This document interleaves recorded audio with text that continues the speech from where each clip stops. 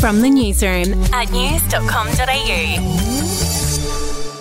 Hi there, I'm Andrew Bucklow, and this is the latest from the newsroom. It's Friday, the 17th of February. We'll start in the US, and President Joe Biden says they're still unsure as to what the 3 UFOs were that they shot down last week. The 3 objects were spotted after the Chinese spy balloon incident. Here's what Mr. Biden told reporters earlier today. But nothing right now suggests they were related to China's spy balloon program or that they were surveillance vehicles from any other country. The intelligence community's current assessment is that these 3 objects were most likely balloons tied to private companies, recreation or research institutions studying weather or conducting other scientific research. Still overseas now, and in Turkey, a teenager has been found alive more than 10 days after that devastating earthquake. The 17-year-old girl was pulled from the rubble of a flattened apartment block. It comes as the death toll from the quake reaches 42,000. Back home now, the World Pride Festival in Sydney has officially begun. 500,000 people are expected to participate in hundreds of events during the 17-day celebration, and some big names are set to perform throughout, including Kylie Minogue, Kim Petras, Kelly Rowland and Nicole Scherzinger. To sport now, and in the AFL, Dyson Heppell has stood down as the captain of Essendon.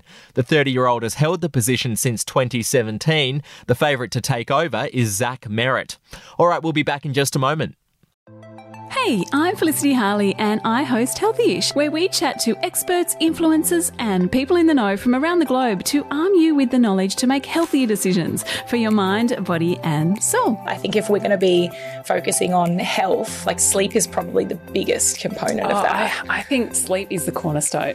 Choose the harder option, because I've never woken up and gone, I regret that run that I went at 4 a.m. I've never done that. Search for Healthyish and Extra Healthyish wherever you get your podcasts.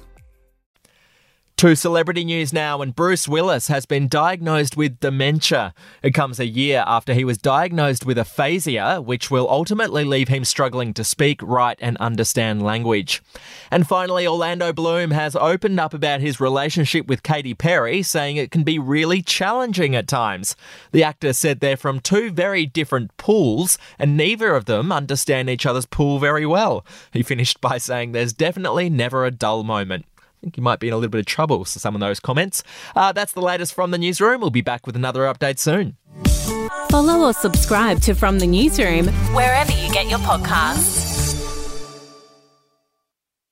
Are you ready to get an inside look at crime from someone who has investigated some of Australia's worst crimes? It was like Aladdin's Cave. The luminol found bloodied footprints and bloodied handprints on a wall, so it's just like a horror movie. Former homicide detective Gary Jubilant sits down with cops, crims, addicts, victims, small-time cheats and big-town lawyers as they tell their incredible stories. My house got raided. Next thing you know, I got bail refused. Next thing you know, I'm on a truck to Parklea Prison. Listen to I Catch Killers early and ad-free on Crimex Plus on Apple Podcasts today or wherever you get your podcasts.